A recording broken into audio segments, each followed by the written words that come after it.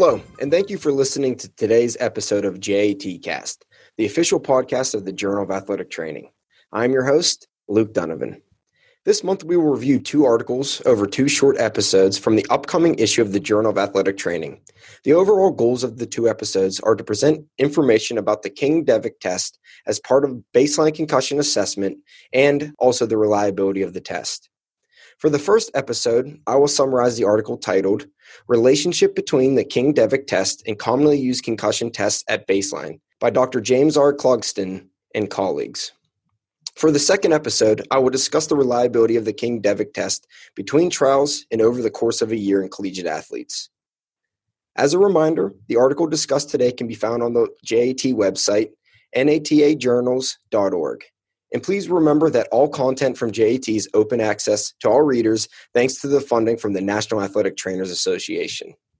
Let's survey the scene. Within the United States, upwards of 3.8 million sport-related concussions occur annually.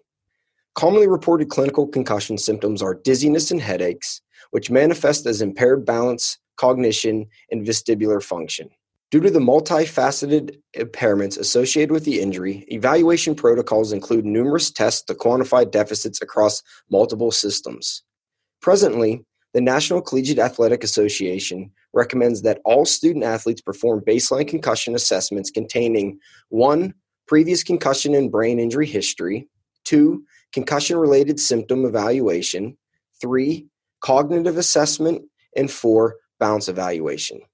This baseline testing can be used to establish individualized patient care, track patient progress, and identify specific impairments in the event of a concussion.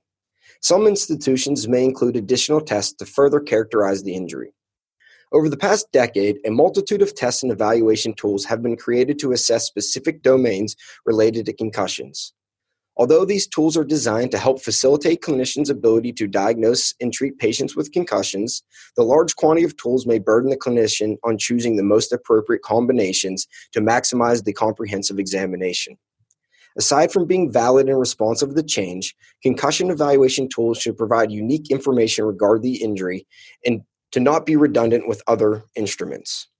One specific assessment domain that is increasingly become incorporated into baseline concussion assessments is visual-based measures to capture oculomotor function.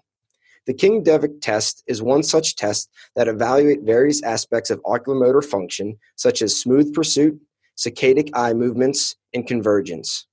The King-Devick test is a time horizontal saccadic eye movement test that requires individuals to quickly read numbers aloud from either spiral-bound paper test cards or an electronic tablet application. Although performance on the test relies on the oculomotor function, other aspects such as attention, concentration, reaction time, and processing speed may contribute to test results, and therefore, these domains may overlap with performance domains measured using other common examination tools.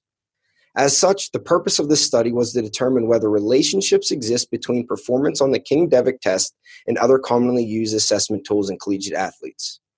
Participants were non-injured student athletes, cadets, and midshipmen from 29 universities. At baseline, individuals who enrolled in the study completed the King-Devick test, a system checklist, the brief symptom inventory 18 to measure psychological distress, the balance error scoring system, the standardized assessment of concussion, also known as the SAC, the immediate post-concussion assessment and cognitive testing, known as the impact test, and the vestibular oculomotor screening. Each exam corresponded to its own exclusion criteria, and therefore not all tests had the same number of participants. However, most tests had around 2,000 individuals.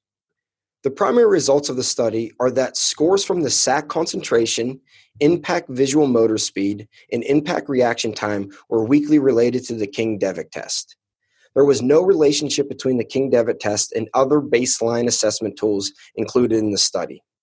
The evaluation tools that were found to have a weak relationship only explain 16.8% of the variance of the King-Devick test time, which then translates to meaning 83.2% of the variance in the King-Devick test is being explained by factors not captured by the other assessment tools, meaning the King-Devick test provides unique information. Another finding to highlight from the study is the lack of relationship between the King-Devick test and the vestibular oculomotor screening.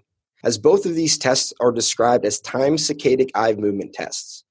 However, when looking at the procedures of each test, there are some differences that may then elucidate these lack of relationship between the two different tests.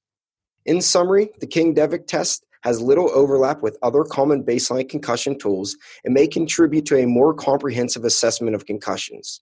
Future investigations should evaluate relationships between assessment tools and injured athletes, as well as establish the reliability of the King-Devick test over multiple time frames. Well, that's it for today's JATcast. Please remember to rate and subscribe to the podcast, which is available on iTunes, Google Play, Spotify, YouTube, and Stitcher. You can find out more information about upcoming podcasts and other JAT events on our Twitter, Facebook, and Instagram accounts at JAT_NATA. Thank you for listening and keep a lookout for next episode of JATcast.